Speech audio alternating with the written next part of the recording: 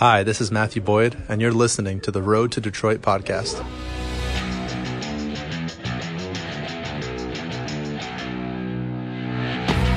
You're on the Road to Detroit, the podcast. Here's your host, Dan Hasty.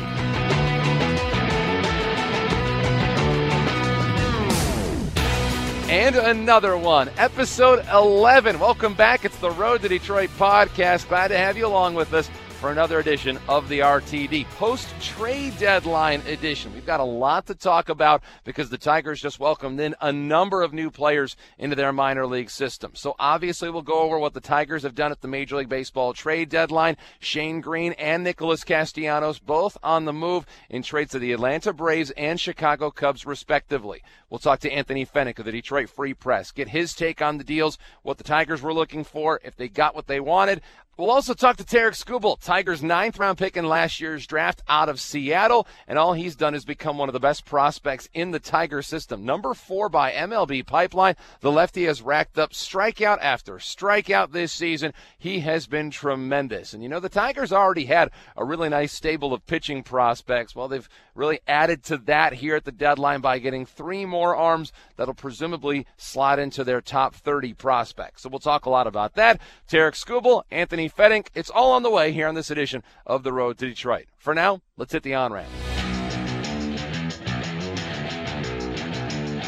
We'll start with Connecticut, and why wouldn't we? The Connecticut Tigers did something that took us all by surprise. Corey Behenna on the rubber. Looks in to get the sign from Alfonso, likes what he sees and sets. He fires the 2-2. In there for a called third strike. The Connecticut Tigers have no-hit the Tri-City Valley Cats. Corey Behenna finishes off the deal for Connecticut, and the Tigers mobbing Behenna on the mound. Elijah Gonzalez on the Connecticut Tigers radio network. 4 pitchers combined for a no-hitter. Congratulations, Jack O'Loughlin, Michael Beeline, Kyle Thomas, and Corey Behenna. All 4 of those combined to no-hit Tri-City in a game last week. And I'll tell you what, it doesn't matter if you're in Major League Baseball or the New York Penn League, a no-hitter is a no-hitter is a no-hitter. That is very cool. Congratulations to something that I know all 4 of those guys will remember for a very long time. As for Riley Greene, 5 more hits for Riley Greene this week. He scored a run. Bats cooled off a little bit, 250 in his last 10 games, 10 strikeouts to 3 walks, but he's just a hot streak away at this point. To me, ending up in a place maybe even as far as West Michigan before season's end. Speaking of West Michigan, the Whitecaps won 2 of 6 games in their homestand before they went on the road.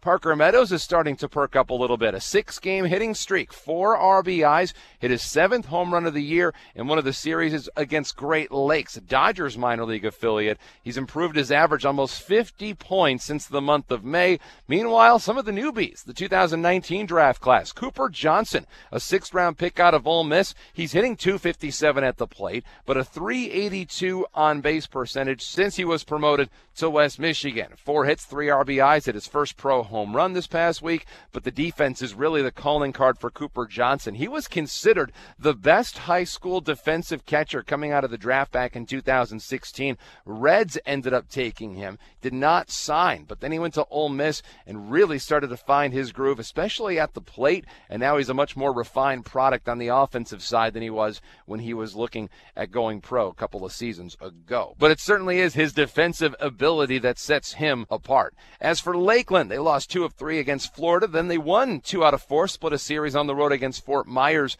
Dylan Rosa continues to hit the baseball. Boy, it feels like every week we're talking about what Dylan Rosa's up to.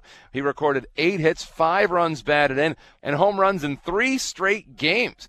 Off to Erie. The Seawolves took 3 of 4 at Altoona before winning 4 out of 5 at home against the Trenton Thunder. The pitching staff, really top to bottom, was exceptional. Logan Shore, 5 scoreless innings. Anthony Castro, 5 2/3 of 1-run ball. Casey Mize, 6 innings of 1-run ball. Alex Faedo, 2 runs in 6 innings, 7 strikeouts. Matt Manning, 7 scoreless. Kyle Funkhauser, 6 innings, 1 run, 10 strikeouts. Really, top to bottom, everybody who made a start for Erie was on point. Jose Azocar, 10 base hits, 6 runs batted in this past week. Also hit a pair of home runs for the first time in a professional game. So congratulations to Jose Azocar, who's starting to see a little more power as he gets a little older. He has really never been a guy with a ton of power, but this year, 8 home runs for Jose Azocar. Cam Gibson, the former MSU Spartan, the Michigan native, 5 for his last 12, 5 runs batted in, had a grand slam as well. And off to Toledo, the Mud Hens won a pair of games before a 6-game road trip. Then they came home to win 1 out of 2 against Louisville.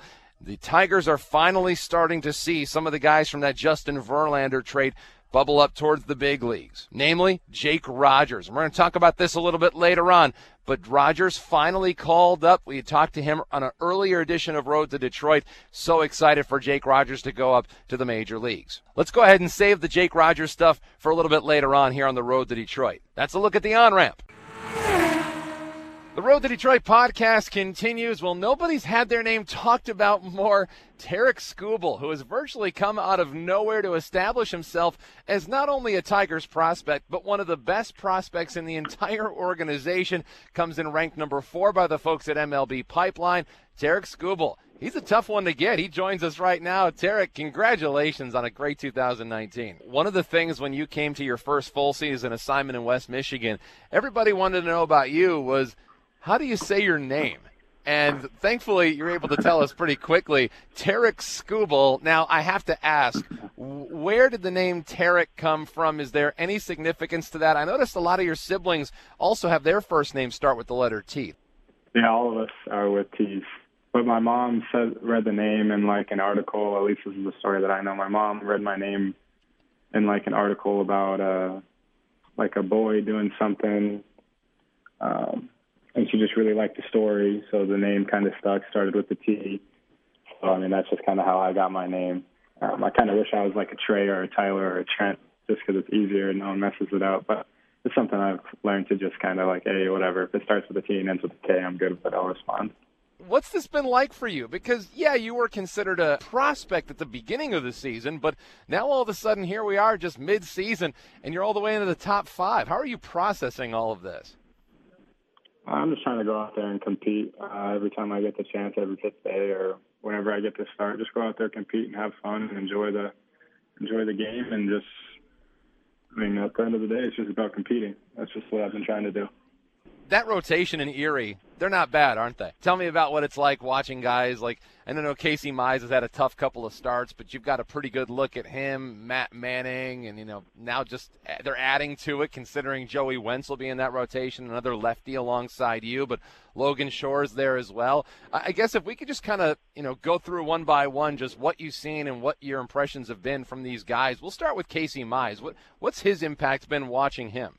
I just kind of watch how he works, his routines, his work ethic, how he takes care of himself. It's all really impressive. It's just the type of guy he is. He's just all about his business, and it's something you can learn from, definitely. Matt Manning. He's extremely gifted out there. He gets really good extension on his fastball and all his pitches, and you just kind of watch how he works on the mound. Pretty effortless, I think. And it's just something you can learn from, too, how he kind of attacks hitters and keeps them off balance. You know, I know you've only been there for about, a month and a half now, tops, but you've obviously spent a lot of time in Lakeland with these guys in spring training. What about Alex Faedo? Yeah, he's a fun guy to be around. He's a good guy in the clubhouse. And then just watching him kind of go out and compete and attack the zone, it's been fun to watch how he pitches, just kind of pick his brain. And he's really good about understanding hitters, and he kind of, like, tells you little things about teams. Gives you a little bit extra scouting report on how he attacks hitters and what he thinks hitters' weaknesses are, so it's always good to talk to him about baseball. Now you're at Double-A. You started last season. You were quick to West Michigan. Then you ended up starting this year in Lakeland. There was just 3 games for you in low Class A.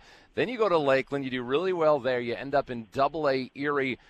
You've gotten a chance to see pretty much all of the highly valued pitching prospects. There's a handful maybe in Toledo you've yet to see, but what kind of things have you learned? Because they always say that Double-A, if you can pitch there, you can pitch in the major leagues. But what are the differences that you've noticed since you've gone up to the Eastern League? Hitters are definitely a lot more disciplined They make you make better pitches. The zone's a little bit tighter. They just make you compete a little bit more. And then obviously there's a lot more talent up here too. I mean, not everybody's better, but our team is also better as well. So our defense is elite. So you just have a lot of confidence in that too. When you get the ball, like, you can throw a pitch, and if you gets put in play, most likely it's going to be an out. Is it true what a lot of pitchers say as they climb the ladder of the minor leagues, that as you go up a few levels, the strike zone does in fact start to get a little bit tighter and tighter? Yeah, I think so. It gets a little bit more true, which is fine. I mean, you got to attack in the strike zone and let your stuff play over the plate. That Erie team has been unbelievable, especially since you got there. You really don't have to score a lot to win when you guys are putting up the numbers you are, but I know you're facing an opponent, but does it almost feel like you have to hold up your end of the bargain because all these other guys are going out and shoving on a nightly basis? I think that's just the competitive nature. You see other guys pitch well, and you also want to pitch well, and that's just competing, even within our team, and not even just against the other team, but our team's really talented, and we're playing good baseball right now, so it's fun to be around. What's kind of clicked into gear for that Erie team? I know that you've only seen them so long, but what's the difference now from what they had going in the first half? It's just really fun to play.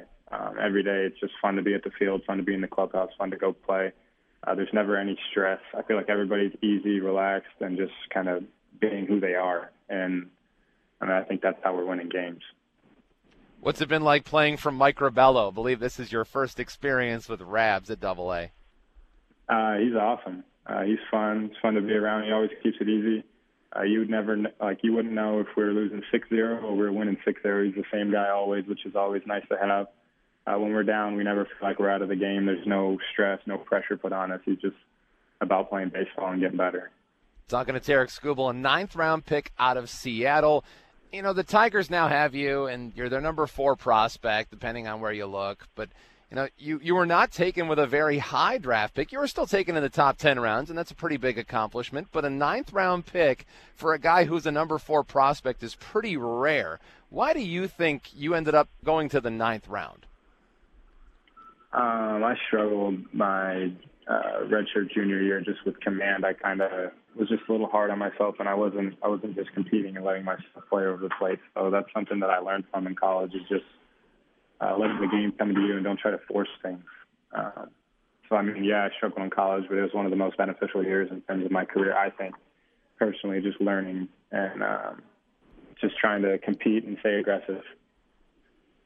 How much of that was trying to fight it mentally versus trying to fight it physically? Because if I remember correctly, you had Tommy John surgery in college.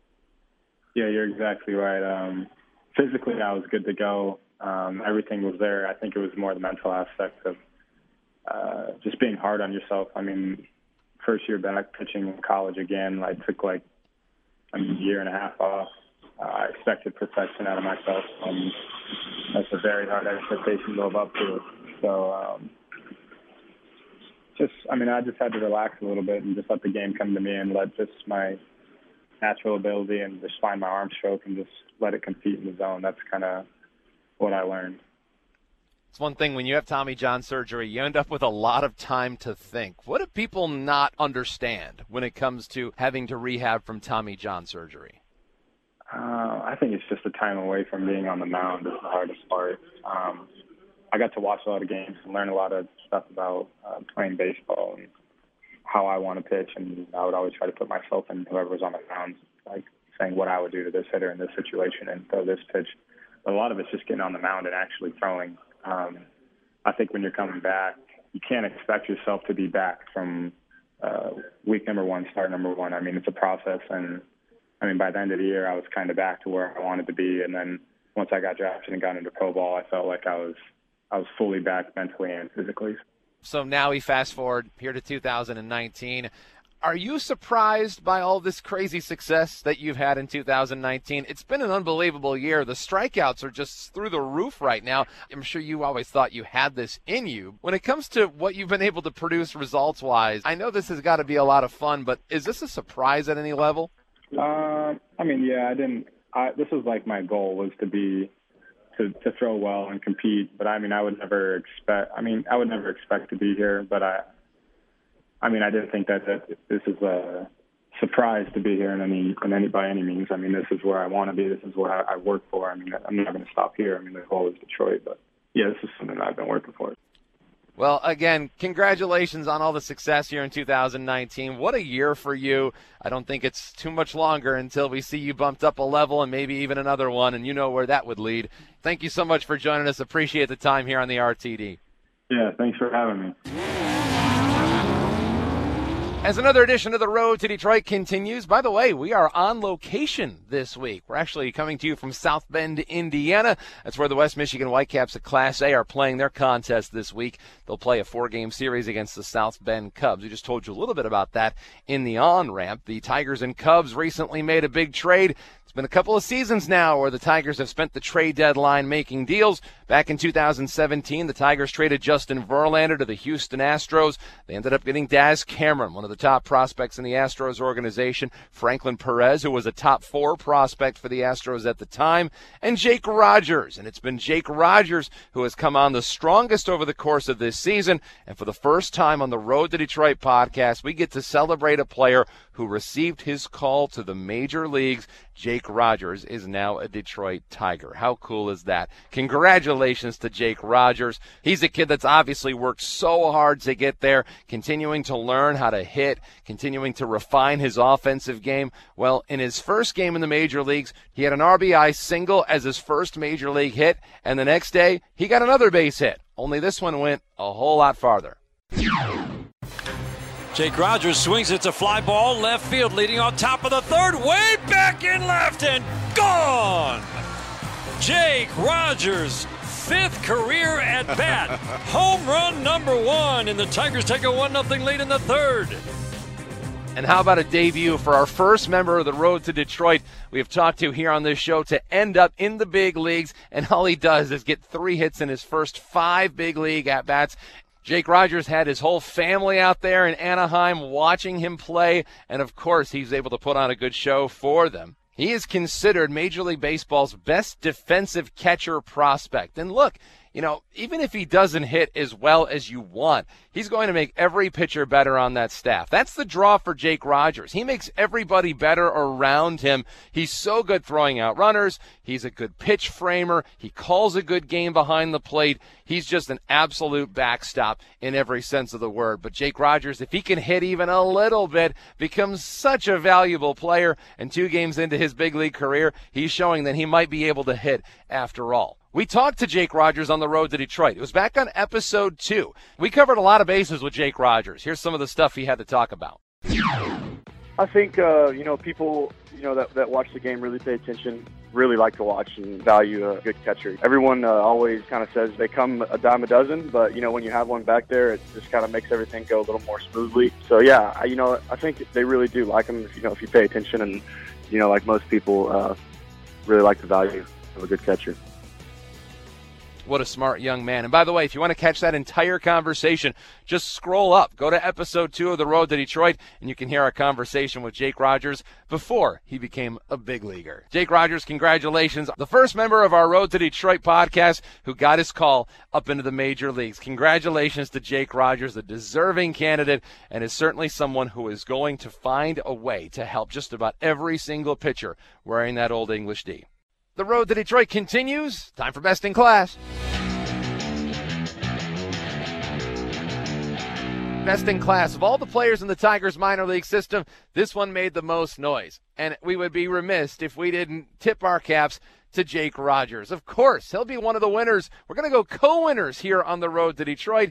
But Jake Rogers is one of our winners of this week's Best in Class. All he did was get his call to the major leagues, and I know of all the players in the minor league system, this one certainly made the most noise because he made noise at the big league level. Jake Rogers hits a home run in his second game as a big leaguer, had 2 hits in his first contest. That's as much noise as any Tigers minor leaguer can possibly make. The first of many headed up towards the Detroit Tigers. We mentioned we had a co-winner this week. How about the Big Tuna? Brad Bass comes home as a co-winner of this week's Best in Class. Hey, Big Tuna. And you know what? He really deserves it. The 23-year-old former member of the Notre Dame Fighting Irish, a 7th-round pick back in 2017. How about these numbers? And these are hard to argue against. You're talking about 2 games over the past week where Brad Bass has gone 14 2/3 shutout innings. He struck out 13 in that time, tied his career high with 9 strikeouts in a game back on the 22nd in Wisconsin, and then he followed that up by going 7 more scoreless frames in a victory against the Great Lakes Loons. That's a Dodgers minor league affiliate. Brad Bass, the big tuna, has been dominant in his last 2 starts for the West Michigan Whitecaps. Jake Rogers, Brad Bass, your 2 co-winners of Best in Class. Now it's time for the Honorable Mention Award, sponsored by our good friend Dylan Rosa. I guess I have to take you at your word, number 2. The honorable mention this week is Dylan Rosa. Dylan Rosa this week got a promotion to Double-A Erie. Congratulations to Dylan Rosa. So he does not win this week's Best in Class award. However, he does win a trip to the Erie Seawolves. He went out 3 straight games last week. Rumor has it he listened to this podcast, then went out and hit 3 home runs. So a home run in 3 straight games. He has been outstanding in his last 10. He's hit almost .320 on the season. He's got 10 home runs in 89 games. There has been a need for power in the minor league system. He also can run a little bit. 10 stolen bases this year to go with his 10 home runs. So he certainly hit the ball with some authority this past week. 23-year-old. It was an 18th-round pick back in 2017 out of Kent State. We told you a little bit more about Dylan Rosa's story last week in the Road to Detroit podcast. You can go back to episode 10 and catch that conversation. Dylan Rosa, now a 4-time winner of his own award. Yes, absolutely. Congratulations to Dylan Rosa.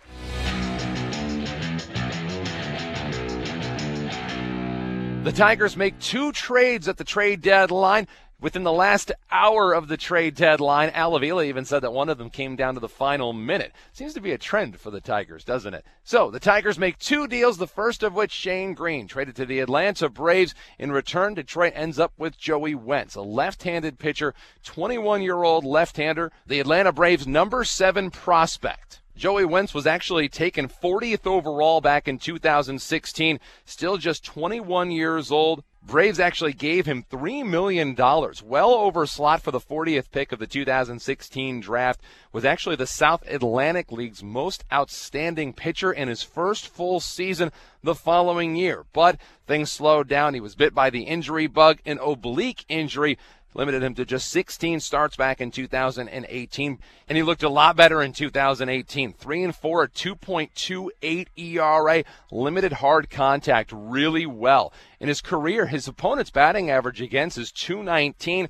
strikes out just about a batter per inning, if not more so. This year, the numbers have been a little bit underwhelming, 5-8, a 4.72 ERA, but most importantly, he's staying healthy, and he's 21 in Double-A, so there's certainly some time where he could continue to impress in the Eastern League if he ends up as a member of the Erie Seawolves. The other prospect the Tigers received in return, 24-year-old outfielder, and this is a kid who can play all over the diamond, Travis Demerit. Some pretty good numbers for him this year. 96 games, 20 homers, 74 runs batted in. He's walked 51 times, so a .286 batting average with almost a .400 on-base percentage. This is a guy who was a first-round pick back in 2013. The Texas Rangers made him that. They took him out of high school. So he's been in professional baseball for a little while now, starting back in 2013. But looks like the Tigers may have the ability to bring him up to the major leagues almost immediately. It's a guy that was not on a 40-man roster, was available in a few Rule 5 drafts.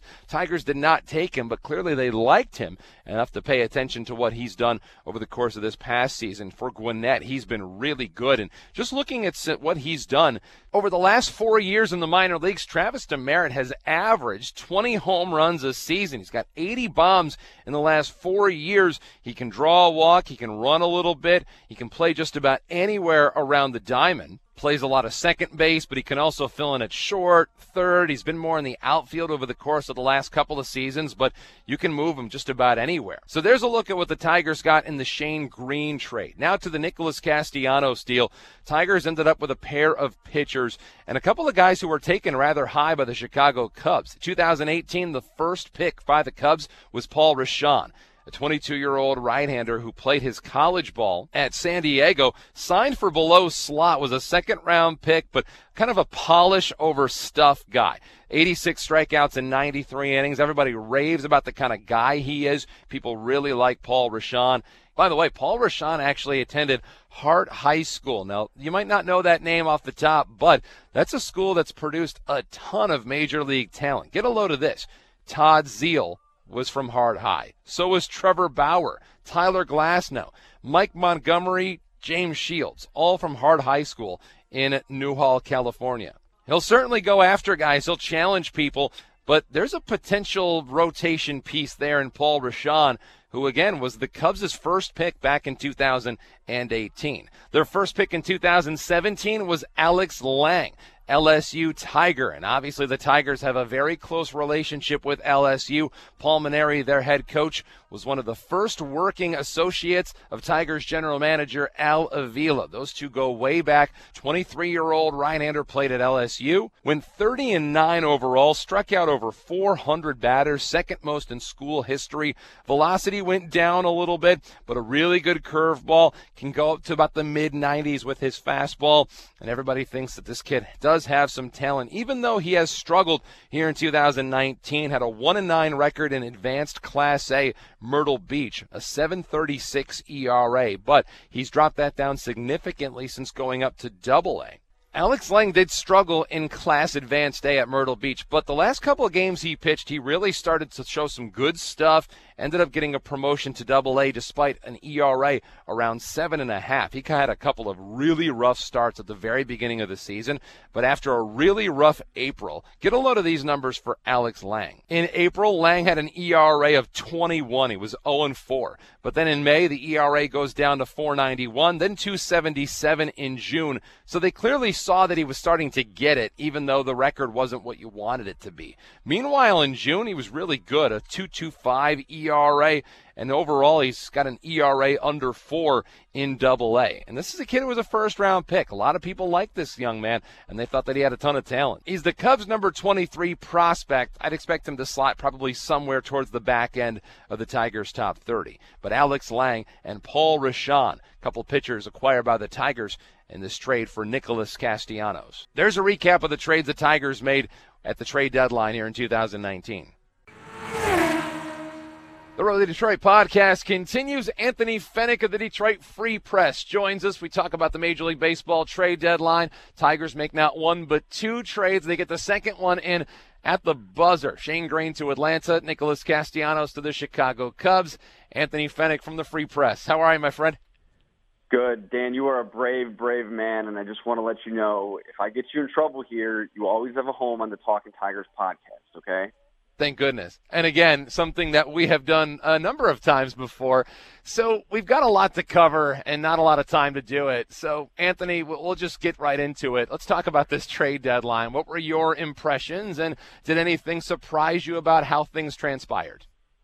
I think the easiest way to put it is the Tigers got about the best they could have gotten with the pieces they had at their disposal. I think it all went down about as expected. Now, look, the four prospects they got back, none of them are profile as impact kind of guys, but it does further boost the minor league system with some depth, especially in the pitching department with Joey Wentz, who's a former first-round guy, left-hander, mid-90s.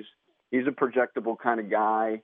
But again, the Tigers didn't have much flexibility here. Nick Castellanos, he's going into his free agent winter and was essentially the worst kind of rental player, a guy that, hasn't hit up to his potential this season. There's obviously the defensive questions in the outfield, although, look, the eye test shows Nick has gotten much better in right field. And then, it came down to Shane Greene. And with so many relievers on the market and available, I mean, we saw the flurry in the hour leading up to the deadline.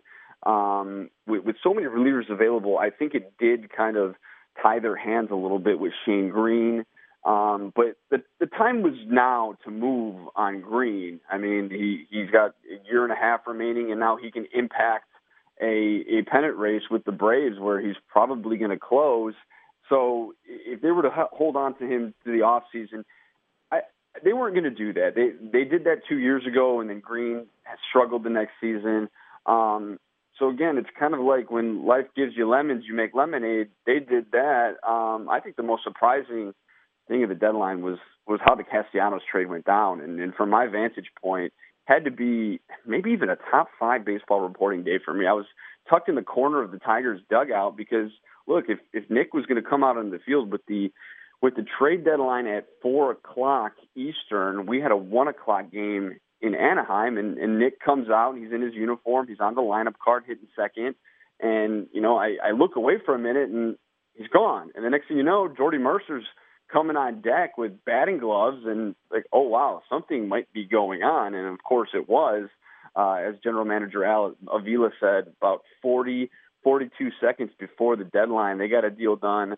I think it was in the best interest of both parties. The Tigers weren't going to get anything for Castellanos if they didn't trade him. Castellanos sorely needed a change of scenery just because of the business-related activities over the past year and a half. I think he needed some clarity in that regard, and I think he's going to flourish with the Cubs. And we'll get to the Castellanos deal in just a little bit, but you kind of alluded to this as well. But from the sound of it, nobody wants to trade position players these days. Is it fair to say that position players are just more valuable than pitchers in this climate? I mean, I think in one sense, but I also think that the name of the game is starting pitching, and pitching is always going to be the biggest facet of building a championship team. I just think that, look, if you look between the lines here, I mean, I think we're looking at some of the economics of baseball in that teams are not going to give up these players who are under team control, cost controlled at the major league minimum for 6 years. I mean, with the way the game has gone, and this really started with the 2016 when they signed the new collective bargaining agreement. Just it seems like 95% of the league, they're prospect huggers, and they're not giving up those controllable guys. Position players versus pitchers, I think that could be more of a localized situation because we know that the Tigers are lacking some of those impact offensive players in the minor leagues, and they're really, really looking to acquire them as the next phase of their restocking, let's say. So I think it has been a little bit frustrating that they haven't been able to acquire those kind of guys. But as you know, Dan, those kind of players are few and far between. And again, teams are really going to be hanging on to them nowadays. And when you look at it, outside of Matt Boyd, Castellanos and Greene were not going to get those kind of prospects. So that's kind of where the Tigers face their biggest challenge at this deadline. Now, I want to get into these trades individually. I can't help but think of 2 years ago and Justin Wilson being traded. The Tigers got Jeimer Candelario, who was the Cubs' #1 prospect at the time, but they had just traded some of the guys ranked ahead of Candelario, but Isaac Paredes was sneaking up the ranks. That deal got some highly ranked guys in return, and it also filled a huge need. Then you look at this deal. Give me a gut feeling. What's changed in baseball when it comes to these teams and their high-end prospects? It just feels like many more guys are being held on to a little bit tighter. You do look back on it 2 years later, and the Tigers really did well for themselves in that deal. I mean, Jeimer Candelario hasn't been necessarily built in great strides off of his rookie season, but he's a guy that the Tigers see as part of their future, whether it be at third base or first base. And I think when you look at him, part of the reason why they might play him at first base going forward towards the end of the season is because one day soon, perhaps next year, the year after that, Isaac Paredes is going to come up here and play third base. It just seems like these prospects, and I think one thing you can't discount is, a lot of the most elite prospects were drafted or acquired early in their career, some of them with international signings, and these front offices grow attached to these prospects a little bit, almost like they're part of their family. Like we've seen this kid come up from A-ball, from the Dominican, Summer League, and all that stuff. So I think that there's a little bit of an emotional attachment on it, but I think at the end of the day, it just comes down to dollars and cents. And if you have a guy that could be an impact player, you could be paying him, essentially, I use this word loosely, but peanuts for 6 years, and you could just get a ton of surplus value from that. Teams aren't going to just sacrifice that for a veteran player or a rental player or just a stopgap to perhaps incrementally improve their chances. So, yeah, I think that it is interesting, again, to look back because the Tigers did well for themselves in that deal, and you don't see many of those deals. I know that the Indians, Reds, and Padres just made a blockbuster, but you don't see many of those deals anymore, and I think the Tigers would be doing backflips if that kind of opportunity presented themselves this past week. You know, I'm really glad you brought up prospect familiarity, especially with guys in your own system, because one in particular trade that was made was fascinating. The Marlins and Diamondbacks swapped high-end prospects. Marlins traded their number 5 in Zach Gallen for the Diamondbacks' number 1 in Jazz Chisholm. Al Avila spoke on Fox Sports Detroit. He was asked by Matt Shepard about the Tigers and would they make a trade like that. In light of the moves the Tigers made at this deadline, is that any more important to do now than it was before? I don't know if it's more important, but I think the Tigers have afforded themselves some flexibility in opening up the option in doing so. You look at a guy like Joey Wentz, who they just acquired. Well, look, they know that they need to get more offensive prospects, and perhaps they would have preferred another offensive prospect from the Braves. But at the end of the day, they might have taken just the highest upside guy, and Wentz moves into their top 10 prospects. But it also, what they're doing is creating somewhat of a surplus. So if, in the off season, they eye a prospect like a Jazz Chisholm or, Jesus Sanchez was just traded from the Rays to the Marlins. If they find that kind of player available, now they have the prospect capital to make that kind of move and not really jeopardize what has really the biggest strength in their organization. So I think it gives them some options. And Al spoke with us yesterday on a teleconference and said that's something that they've thought of and could be in their future plans. So it would be interesting. And quite frankly, Dan, I'm surprised we don't see more of it. I mean, we got all these prospect lists, Baseball America, Top 30, MLB Pipeline. There's no shortage of these prospect lists, and these teams have, hundreds of players in the minor leagues.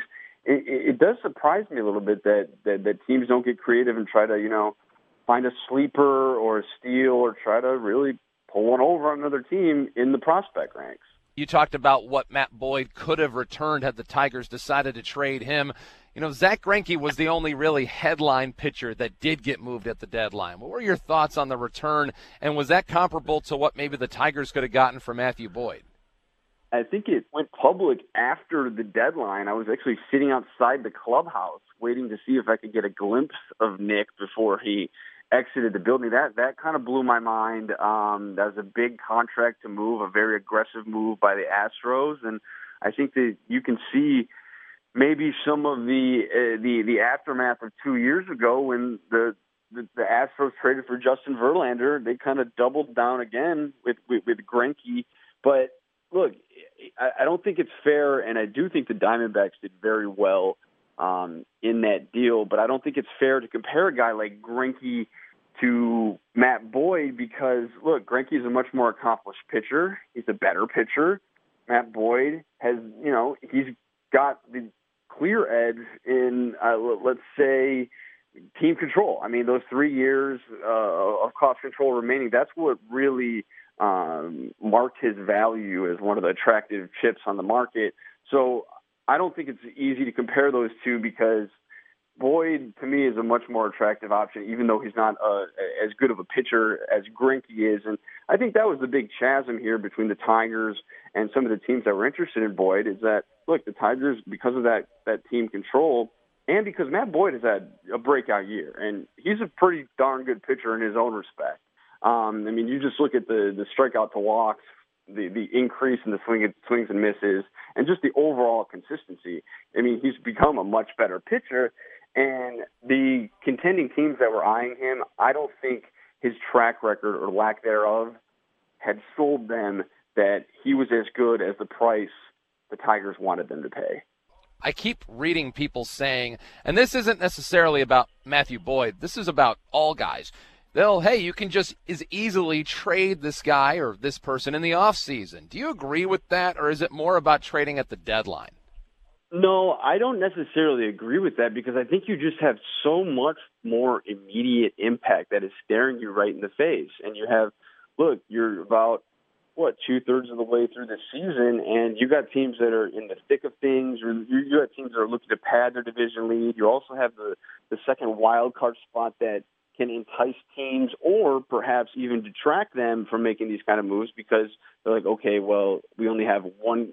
Do we really want to mortgage some of the future for just one baseball game? And I mean, you watch so many of them. I watch so many of them. The variability in just one single baseball game is just impossible to predict. So no, I don't. I think if I was a contending team, I would lean on the side of aggressiveness. And again, I'm not the one that's paying the checks or making these decisions, but I think it's a little bit easier because you're going to get instant reward when you add this guy to your roster. You're going to boost the fan base, and you're really going to send a message that you're going for it, and you're going to be acquiring this player at perhaps the most important time of the season.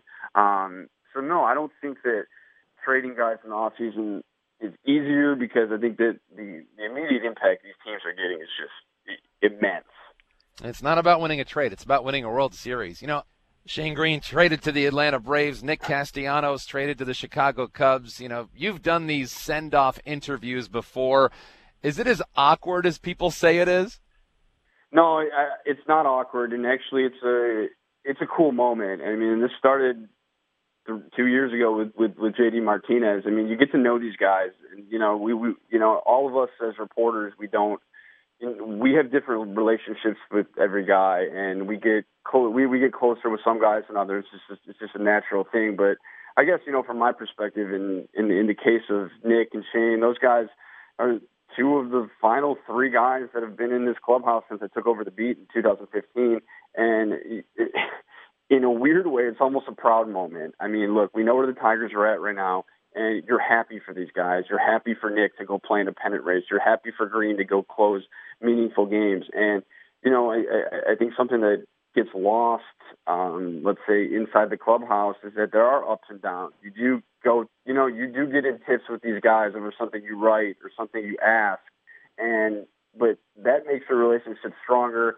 I've actually I've grown to really appreciate those moments because it's also cool too because as well as I do, there's a cardinal rule of journalism is no rooting in the press box. But when Nick Castellanos is going to be at the plate against the Cardinals in the bottom of the ninth inning at Wrigley Field in the tie game, yeah, you're absolutely rooting for him to rip one into the bleachers, and it's cool. And then on another level, you'll see them down the road. And it makes you proud that they're getting out of here and then the kind of relationship you built with them. Well, good stuff, Anthony. It's only awkward when your recorder bombs out 30 seconds into your conversation. Oh my gosh! and you know what, Dan? I just wanted to sneak this in here. I think Shane Greene he's really impressed me over this last year. I mean, this guy has really matured into a team leader. He's a guy that Ron Gardenhire counts on in any situation. I mean, you don't know how many times you'll see a struggling pitcher, a guy that's been shuttled back and forth to Toledo, have a rough day, and you'll be in that clubhouse, and Shane Greene is sitting there talking with him. He is taking great strides as a leader, and that's going to be a big blow for this clubhouse going forward the rest of the season because there's a lot of young guys in there. But he's really blowing me away with the strides he's taken. You're right. I think Shane Greene brought a lot more than people realized into that clubhouse. You can find Anthony Fenech on Twitter at Anthony Fenech. Anthony, can't thank you enough. You're a must-follow on Twitter. Thanks so much for the time. Hopefully we'll talk to you again soon. Dan, I appreciate it, man. Thanks. This edition of Road to Detroit rolls along. It's now time for the road ahead.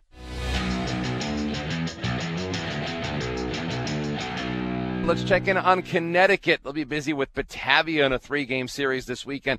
Then they come home to take on the Aberdeen Ironbirds. By the way, that Aberdeen team is the team that currently has the number 1 overall pick in this year's draft. Adley Rutschman currently playing for them, an Orioles farmhand.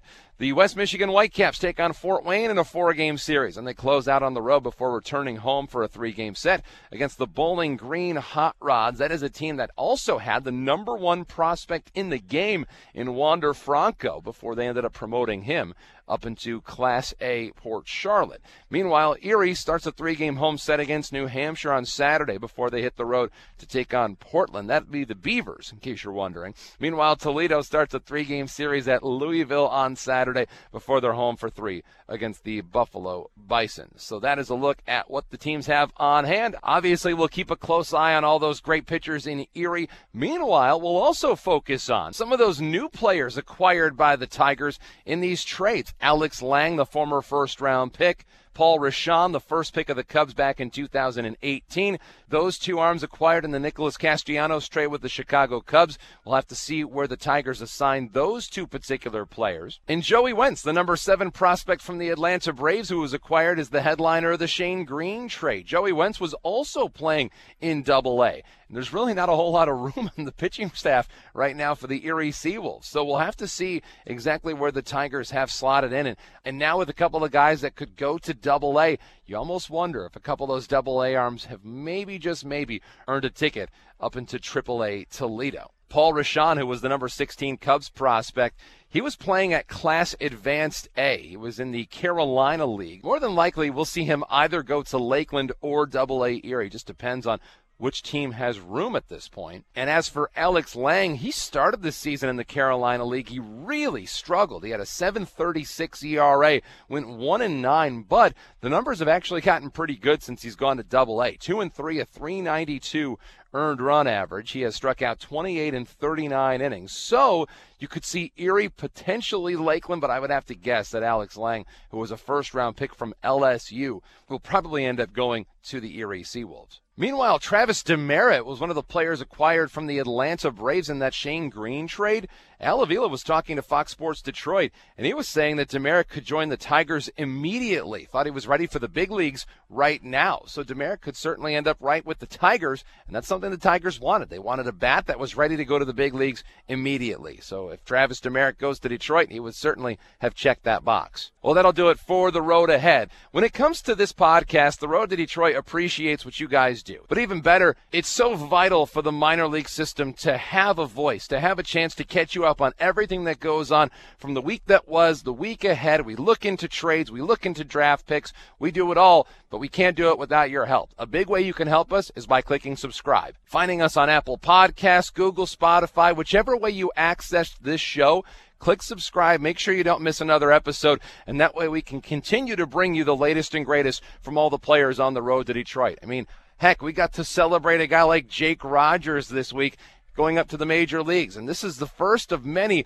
that we'll have on this show that end up going into the big leagues. But a chance to get familiar with these guys right now, it's something that is special to the Tigers and something that not every team in Major League Baseball honestly is doing even in the slightest. So this is our opportunity to give these guys a platform. This is one of the fun things that we get a chance to do over the course of a year. And as long as you enjoy it, click subscribe, make sure you don't miss an episode, and make sure you tell us that you like what we're doing. So again, click subscribe, and that'll do it for this edition of The Road to Detroit. Appreciate everyone who makes these podcasts go. Appreciate Tarik Skubal for joining us, the Tigers' number 4 prospect from the Erie Seawolves. What a year it's been for Tarik Skubal. Can't wait to see what he does the rest of the way. Meanwhile, also a shout-out to Anthony Fenech of the Detroit Free Press. We had a couple of trades to talk about with Shane Greene and Nicholas Castellanos to the Braves and Cubs, respectively. Obviously won't have too many of those left to talk about, but we do have some new faces on our upcoming editions of The Road to Detroit. Coming up next week, hopefully we'll learn a little bit about some of these new guys that were acquired by the Tigers a little bit further.